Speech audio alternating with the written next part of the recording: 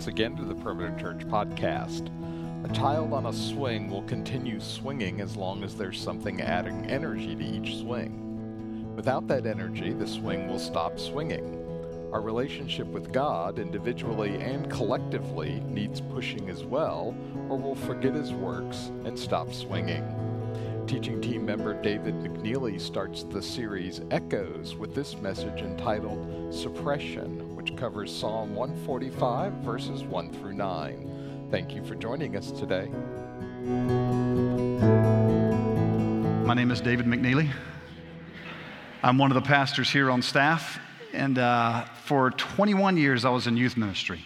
Most of those have been right here at Perimeter from 94 to 98, left and went away for 5 years to North Carolina. Wonderful experience that my wife and I look back on and just thank God for those years. It was just a great time for us. But we came back in 2003. Our twins at that point were 6 months old. And then the Lord has brought 4 more children into our home. And so I've got 6 boys. And so my job went from being a youth pastor for a church to being a youth pastor in my own home now is what in essence has happened. And I've noticed over the years that those families who made an intentional effort into their children, please hear me, not a perfect effort, that made an intentional effort into their children to pass down faith to them, that made my job so much easier, most of the time. I don't know where you are today. I don't know what phase of life you are in. I don't know if your children have yet to come into your home and you're laboring in prayer right now, begging God that He would bring children into your home, or whether those kids are in the same stage as mine are, and that is you are just trying to stay alive at this moment, that your kids don't die in the process, they don't kill one another in the process, that you're just hanging on and you're just trying to get across to them that God is real and that the Bible is a book that you should look into. That's about as far as it goes right now. The kids may be a little bit older and you're able to talk to them about what it is that you have learned from this day in which you opened up the scriptures and talked and to the Lord and listened to Him. Your kids may be out of the house and you've moved more into an advisory role where you can discuss what's going on in their pilgrimage and what's going on in yours. You may have grandchildren. You may have grandchildren that you're praying for now, that as you watch that cycle happen over again, you're just saying, oh Lord, would you pass down to them something that I failed to pass down to my kids? Here's going to be the temptation today and next week, that you're going to have the temptation to only think about parents with children. And that is not where we're going. It's a part of where we're going. But where we're going today is this, and next week. God has called this generation to declare His greatness to this generation, who will in turn declare His greatness to this generation. And it's a cycle that will continue on and on and on. What we are called to do is to echo the greatness of God to all who would come behind us. Are you doing that? Do you look at your life and you say, I am screaming, just as we sang about earlier, I am screaming of the greatness of God. Perfectly? No. But regularly? Yes. Or do you feel a little more silent? You want to leave that to the professionals, those who are paid to get up on a stage and to talk about what it is that God does and who He is, and talk about the Hebrew and the Greek, things that at the end of the day are not nearly as important as you passing it on to someone who is behind you. The series is called Echoes. I did not know what an echo, how to give you a formal definition. I think we all know intuitively what an echo is, but I had to go into a science journal, did not even know this thing existed. So I began to study for this. So the American Heritage Science Dictionary says, an echo is a repeated sound that is caused by the reflection of sound waves from a surface. It's a repeated sound.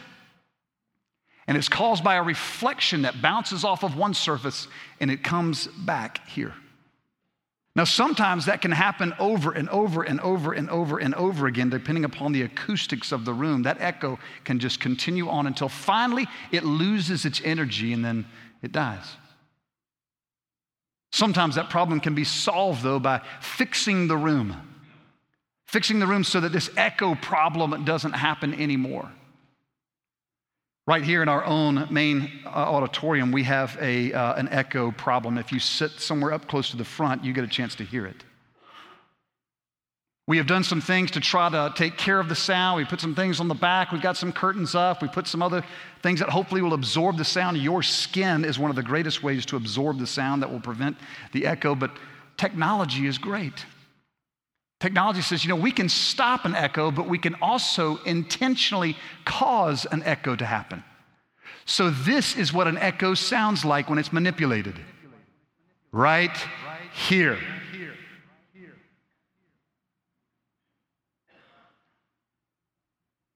Now this is what we are called to. We are called to echo so that this one will hear it, and this one will hear it, and this one will hear it, and this one will hear it. Now, that's true in a literal sense, but I think we all know I'm talking more in a different way about an echo. Giuseppe Mazzini said this: music is the harmonious voice of creation, an echo of the invisible world. Is that not true?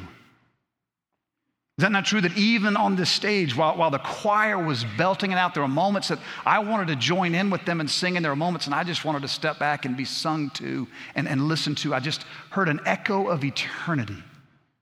Just God pouring out something great. The choir just sang it. Music has that ability to search into our souls, does it not? Oliver Wendell Holmes said this: the sound of a kiss is not so loud as that of a cannon, but its echo lasts a great deal longer. Mother Teresa, along the same line, said this: kind words are short and easy to speak, but their echoes are truly endless. And then Fred Allen, a comedian of old, said this: all that the comedian has to show for his years of work and aggravation is the echo of forgotten laughter. If you've ever had the opportunity to sit and listen to some old athletes share stories, all they're doing is echoing the cheers and the applause of the days of old. Maybe some old musicians will do that, or some old actors will do that. Those who once had a great deal of fame will think back into their minds as to what it was like when they heard the cheers of the crowd. It's just an echo now, but it lingers in the soul. This is what God is calling us to do, is to echo in such a manner that it lingers into the soul. Now, what does he want us to echo? I want to make this very, very simple for us. Don't overcomplicate the faith. Don't make it such that we're trying to get the folks that we are leading, who are coming behind us, don't make it such that we're trying to echo everything that we have. Make it very, very simple. And just echo this. If you have your Bibles, open with me to Psalm 145. Now, Psalm 145 is the last psalm of David. It is likely the last psalm that he wrote, and he is near the end of his life. Just a couple of interesting pieces of trivia about this psalm is that this is the only psalm in all of the psalms that actually says it is a song of praise. It's the only one that gives itself that description. Now, all of them are songs of praise, but it's the only one that points it out. It's the last of what's called the acrostic psalms. Psalm 119 would be an example of that, in which the psalm, it would start out a verse and it would work its way through the entire Hebrew alphabet, and it would just declare God is this, he is this, he is this. It would go all the way through in what is their equivalent of our A to Z. David, towards the end of his life, now I'm going to point out a couple things as we go along, but just listen as we read. I will extol you, my God and my King, and bless your name forever and ever. Every day I will bless you and praise your name forever and ever. Great is the Lord and greatly to be praised, and his greatness is unsearchable. Now, we won't read the whole thing. We're going to read just the first 9 verses of this, and I'll spend a little bit of time this week talking about it and a little bit of time next week talking about it, but just a couple of things to point out. David is intentional about declaring the praise of God. He says, I will extol. He doesn't say, I will wait for the Spirit to move me, and then once I am moved and properly motivated, then I will declare your praises. I won't wait until I get into the Sunday morning service when the music gets really good, and then I will sing about you. He says, I will extol. Who? I will extol you, my God and King. Now let that thought linger in your mind. He is saying that God, you are the rightful king. I'm not the rightful king. Sure, I have an earthly throne, but the only reason I have a throne is because you gave it to me. So I'll extol you.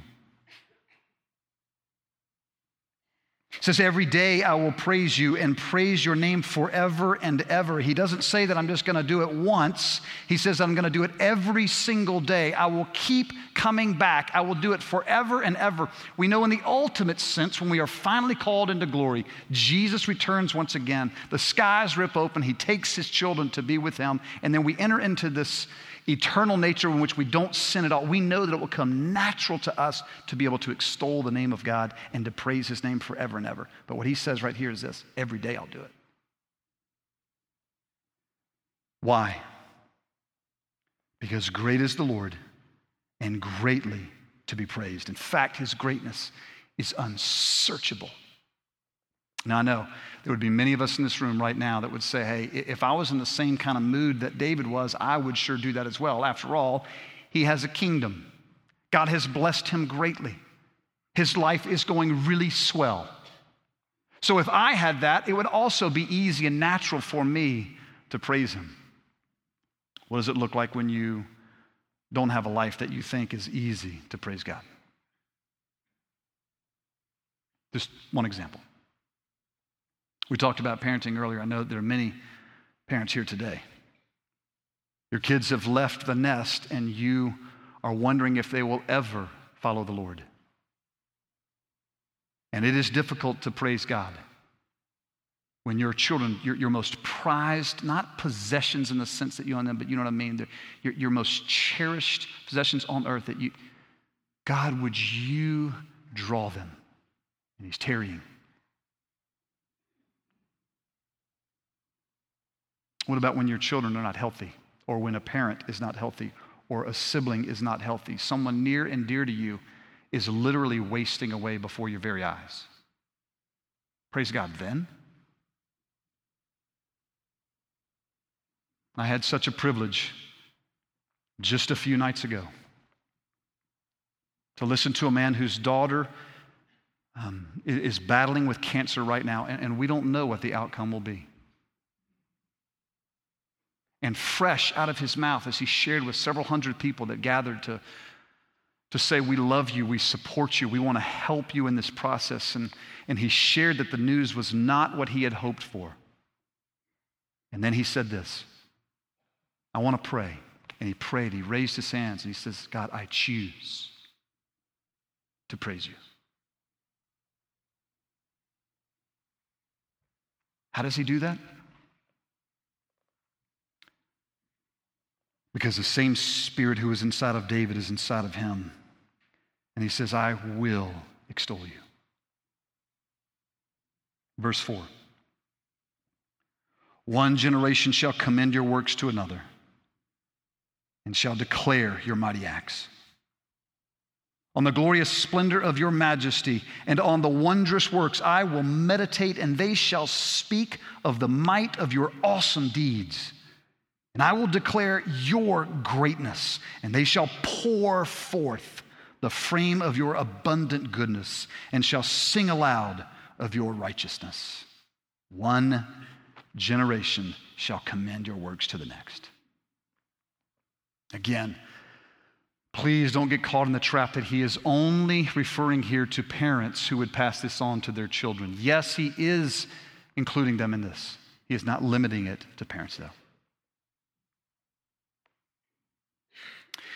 Early in my ministry days, I was a volunteer in a youth ministry in Montgomery, Alabama, man who was the youth pastor here for many years, Matt Brinkley, was there at that time. He asked me to come in as a volunteer. He said, David, I've seen what's been happening in your life, and I would like for you to consider discipling a group of guys. I said, man, that sounds awesome.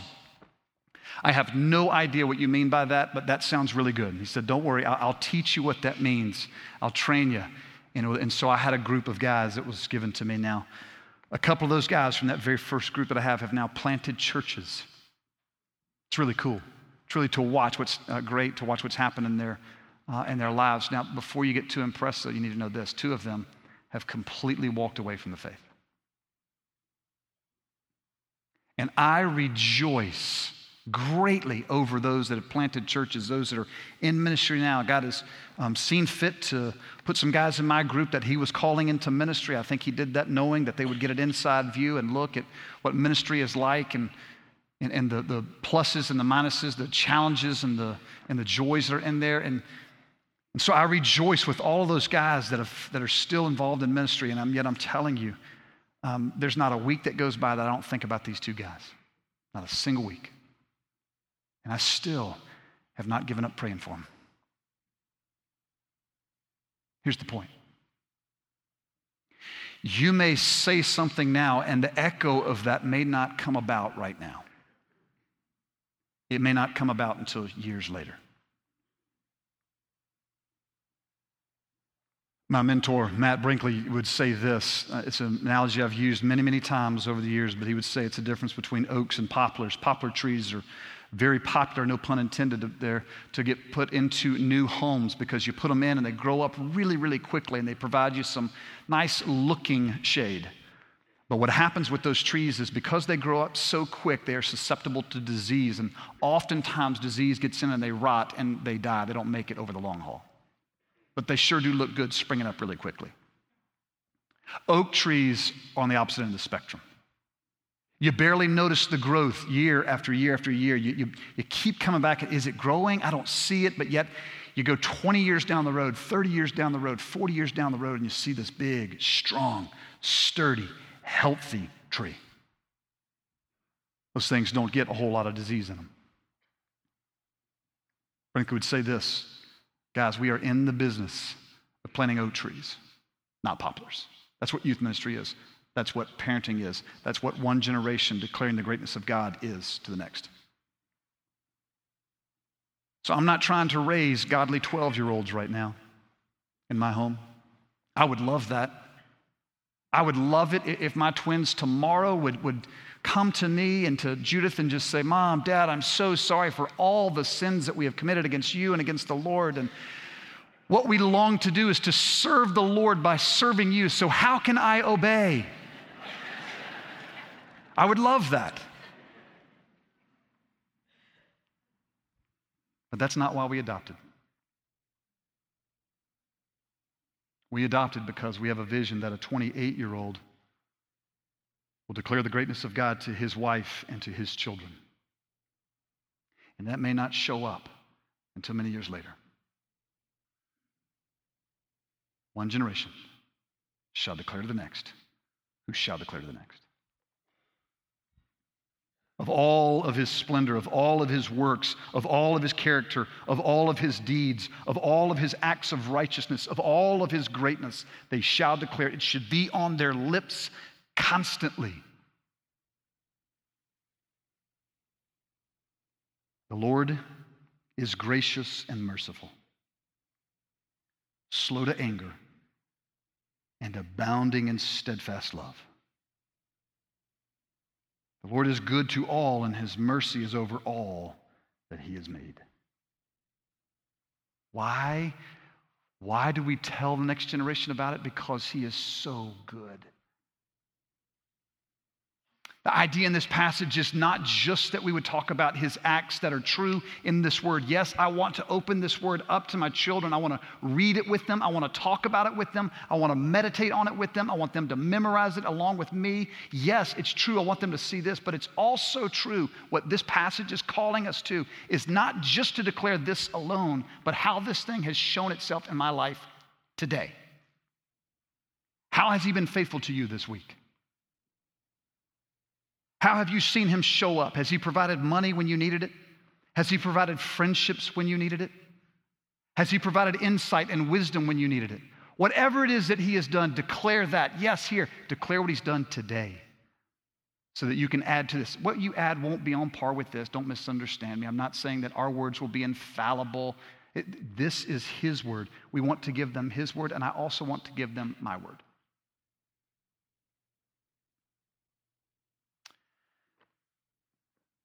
I want you to know we're about to look at a passage that's going to be very difficult to swallow. And it's going to come from the book of Judges. We'll set it up by looking at Joshua, but I want to say this even before we get to it. What we're about to look at is the failure of one generation echoing to another. It is in a sense that an echo has been suppressed. And the tendency for us is going to be to hone in only on our failure to do this. So please hear me. I'm going to say it now, and I'm going to say it again abundantly clear at the end. Even if you are not faithful, God will be faithful. So our hope does not lie in our ability to pass it down to the next generation. Our hope lies in a God who set this system up that one generation will listen to the other one while the other one is talking. Our hope is not in our ability to speak, and it's not in their ability to listen. Our hope is in the God who makes this happen. So what does it look like to fail at this endeavor? You have your Bibles open with me to the last chapter of Joshua. Now, God has taken his people out of the land of slavery in Egypt, and he has taken them miraculously out through his servant Moses. And they had the opportunity to walk into the promised land, the land that God said, I will give it to you, I will go before you, I will fight on your behalf. He did some miraculous things. They chose not to linger on that. They chose instead to linger at what was in front of them, the enemy. And so when they came back, God was angry at their unfaithfulness. And so they wandered around for several years, and everyone in that generation died. But there was Joshua and Caleb from that day, from that generation, and they were the ones that looked and saw and said, no, let's go. Let's not trust in circumstances, let's trust in God. And so God said, Joshua, I'm going to take you, and I want you to move through and march in. And so they go in, they march in, and Joshua says, let's conquer them. Be faithful to take in the land. And it says that Joshua gets old, and he's coming to the end of his life. And he wants to remind the people of something. He wants to remind them just simply to listen to the Lord. Joshua chapter 24, begin reading in verse 14. Now therefore fear the Lord and serve him in sincerity and in faithfulness. And put away the gods that your fathers served beyond the river and in Egypt, and serve the Lord. And if it is evil in your eyes to serve the Lord, choose this day whom you will serve, whether the gods your fathers served in the region beyond the river, or the gods of the Amorites in whose land you dwell. But as for me and my house, we will serve the Lord. And then the people answered, far be it from us that we should forsake the Lord to serve other gods. For it is the Lord our God who brought us and our fathers up from the land of Egypt, out of the house of slavery, and who did these great signs in our sight and preserved us in all the way that we went, and among all the peoples through whom we passed. Joshua says, choose. Quit straddling the fence and choose what it is that you're going to do. Don't play church. Get busy with what you want to do. And if you don't want to follow the Lord, then don't follow him. But as for me and my house, we will. Now, what Joshua is not saying is that I guarantee you my children will absolutely follow with the Lord. There's no question about it because I'm that good of a disciple maker. What he's saying is this: we will be faithful to put before them where they should go. We will show them the way. I assure you that in our household, Joshua would say, we will point them to Jesus. And then all the people said, no way we're going to leave him. It is God who did this. And that whole generation is declaring the greatness of God. They're saying, it's him who brought us out of here. And so, yeah, we will follow him. Go to Judges chapter 2. In Judges chapter 1, what it tells us is this, is that as they continued to move forward, they were not faithful to completely drive out. They were not faithful to obey the Lord completely. God said, drive them out of the land. I do not want other gods mixed in with me. And so drive them out. And then it tells us that they didn't drive them out. So the angel of the Lord shows up. Begin reading in verse 1. Now the angel of the Lord went up from Gilgal to Bochim, and he said, I brought you up from Egypt and brought you into the land that I swore to give to your fathers. I said, I will never break my covenant with you, and you shall make no covenant with the inhabitants of this land. You shall break down their altars, but you have not obeyed my voice. What is this you have done?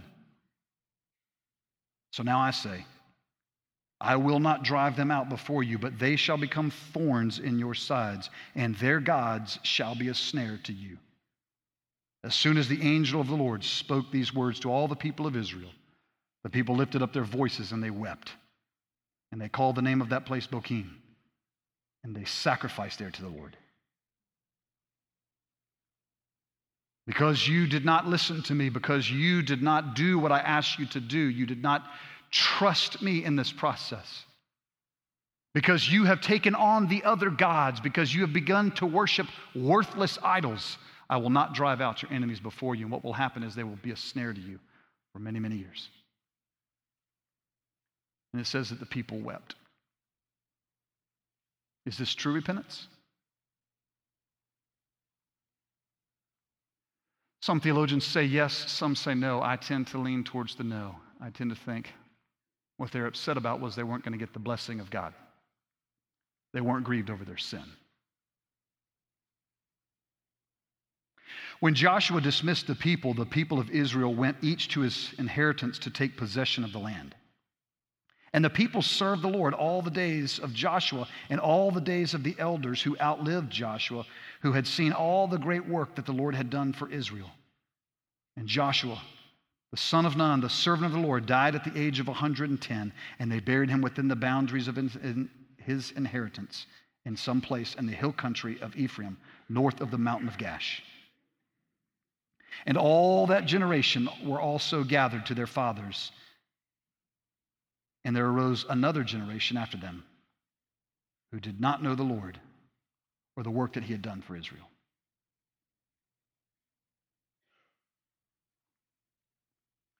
This is, in my opinion, one of the 3 or 4 saddest sections in all of the scriptures.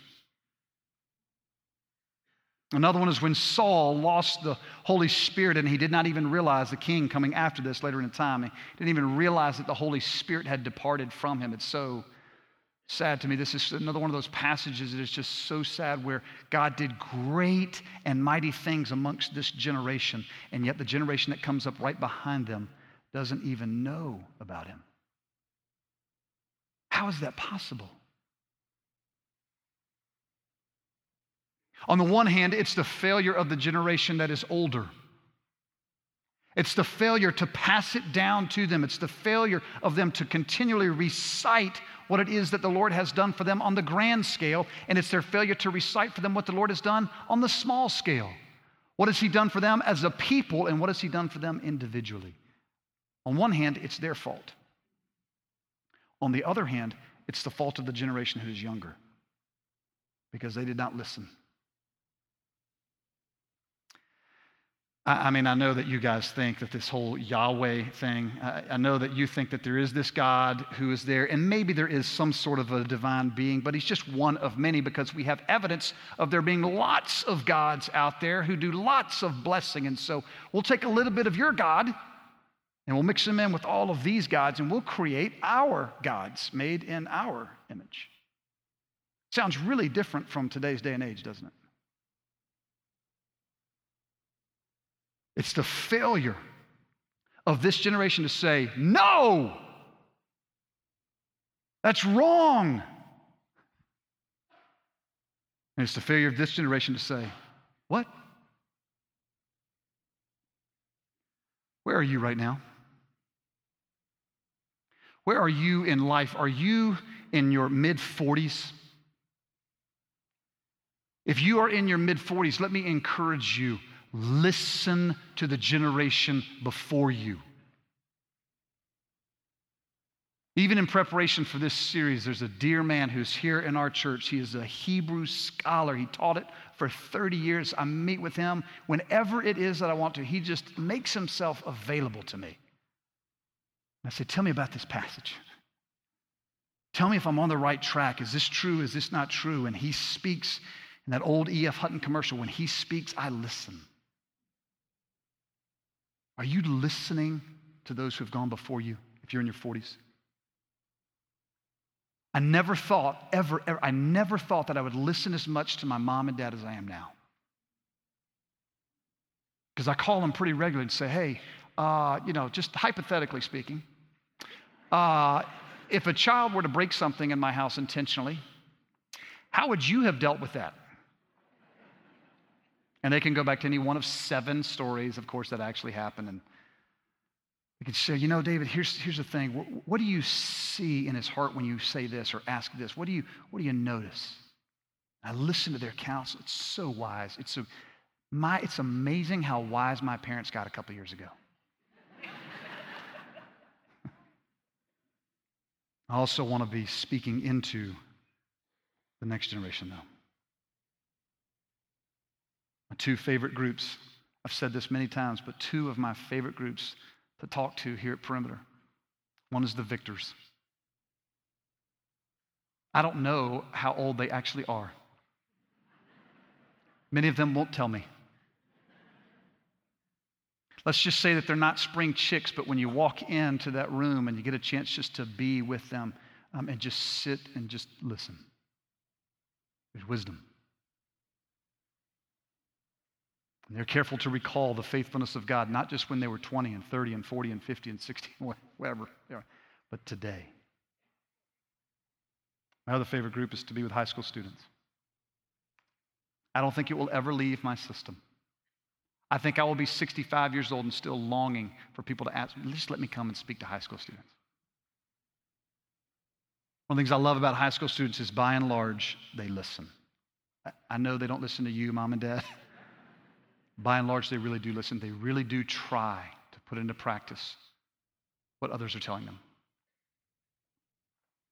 Verse 11, and the people of Israel did what was evil in the sight of the Lord and served the Baals, and they abandoned the Lord, the God of their fathers, who had brought them out of the land of Egypt. And they went after other gods from among the gods of the peoples who were with them, and they bowed down to them. And they provoked the Lord to anger. They abandoned the Lord and served the Baals and the Ashtoreth. And the anger of the Lord was kindled against Israel, and he gave them over to plunderers, who plundered them. And he sold them into the hand of their surrounding enemies, so that they could no longer withstand their enemies. And whenever they marched out, the hand of the Lord was against them for harm, as the Lord had warned, and as the Lord had sworn to them, and they were in terrible distress.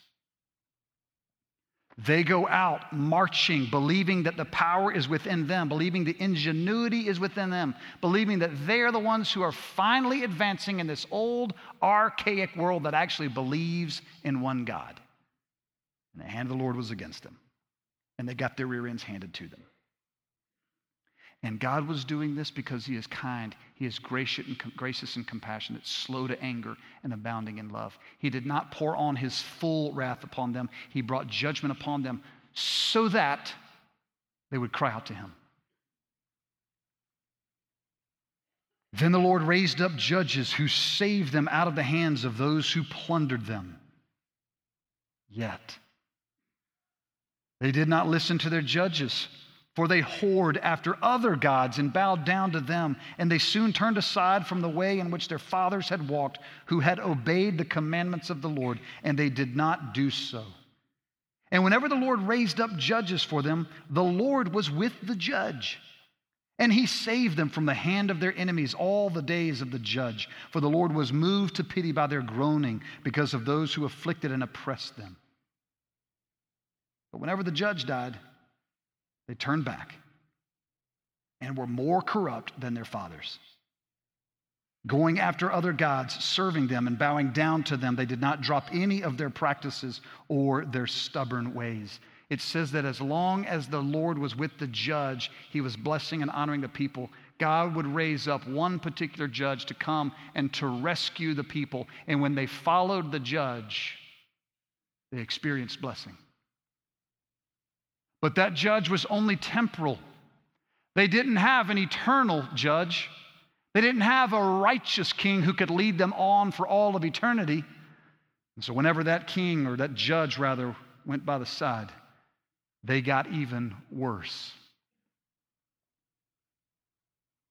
So the anger of the Lord was kindled against Israel, and he said, because this people have transgressed my covenant that I commanded their fathers and have not obeyed my voice, I will no longer drive out before them any of the nations that Joshua left when he died, in order to test Israel by them,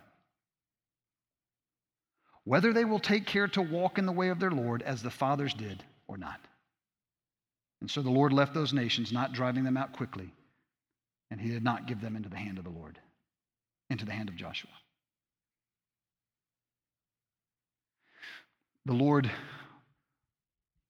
gave them a test. He wanted them to turn back to him. He's patient. He is waiting. The story of Judges is the sad story of, and this is just an intro to the rest of the book. The rest of the book, beginning in chapter 3, verse 6, will then give to you the story of what he has just given here. He's given a gross summary of what happens. And so rather than going through the whole book, we just gave the summary. The people would fall into apostasy. They would worship worthless idols. They would chase after other things they thought satisfaction would come in.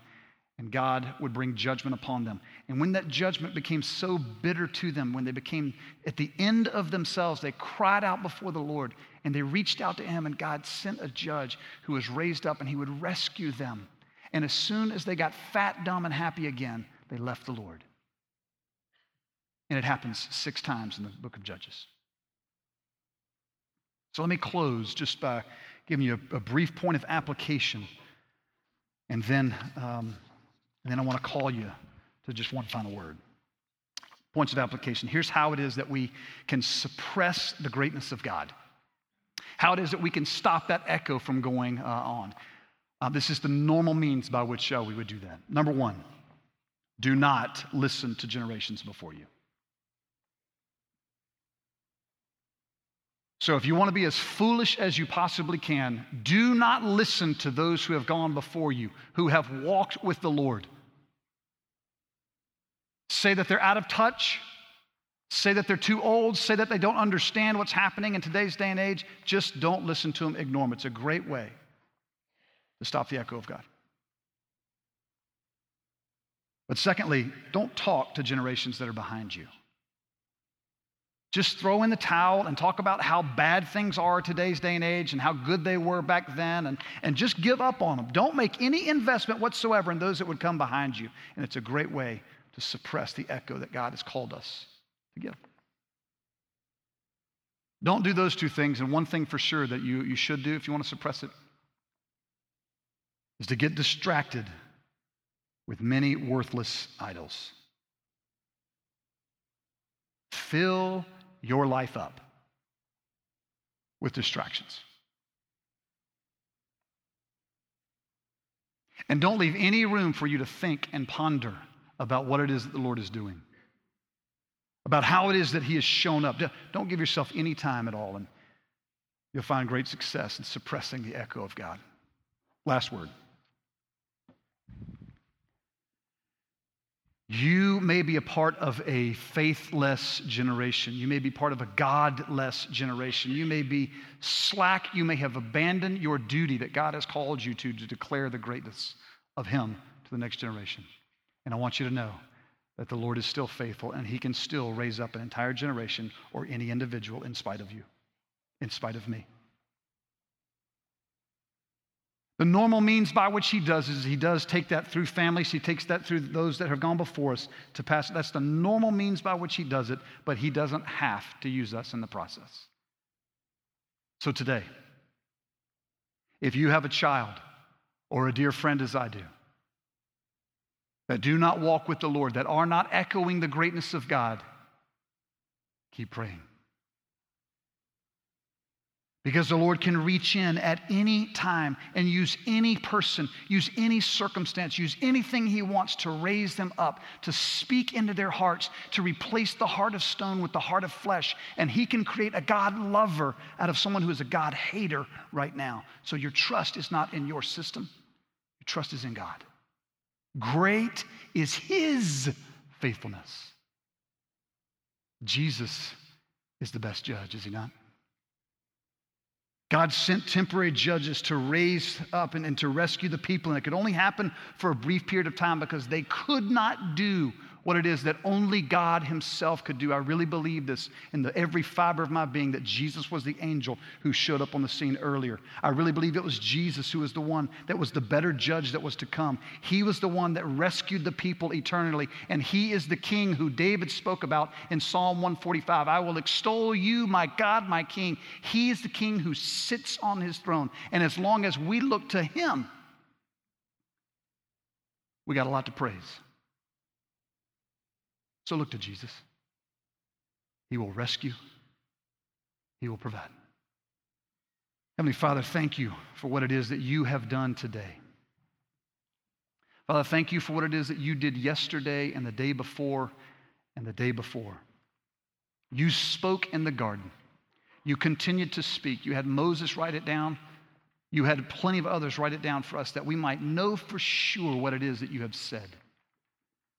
And so, God, all we're asking for now is just grace and mercy that you would pour out on us, that we might echo what it is that you have already said. God, forgive us for not doing it intentionally. Forgive us for our slack in it, but Lord, empower us moving forward. From today on, I pray that you would give us the strength and the ability to do what it is that you've called us to do. So thanks for giving us Jesus, the author and perfecter of our faith. Pray this all in His name. Amen. You've been listening to the Perimeter Church podcast. Perimeter Church is located at the corner of Highway 141 and Old Alabama Road in Johns Creek, Georgia. Please visit our website at www.perimeter.org for more information, to give us your feedback, and find other messages from our teaching team. Thanks for making this podcast a part of your day.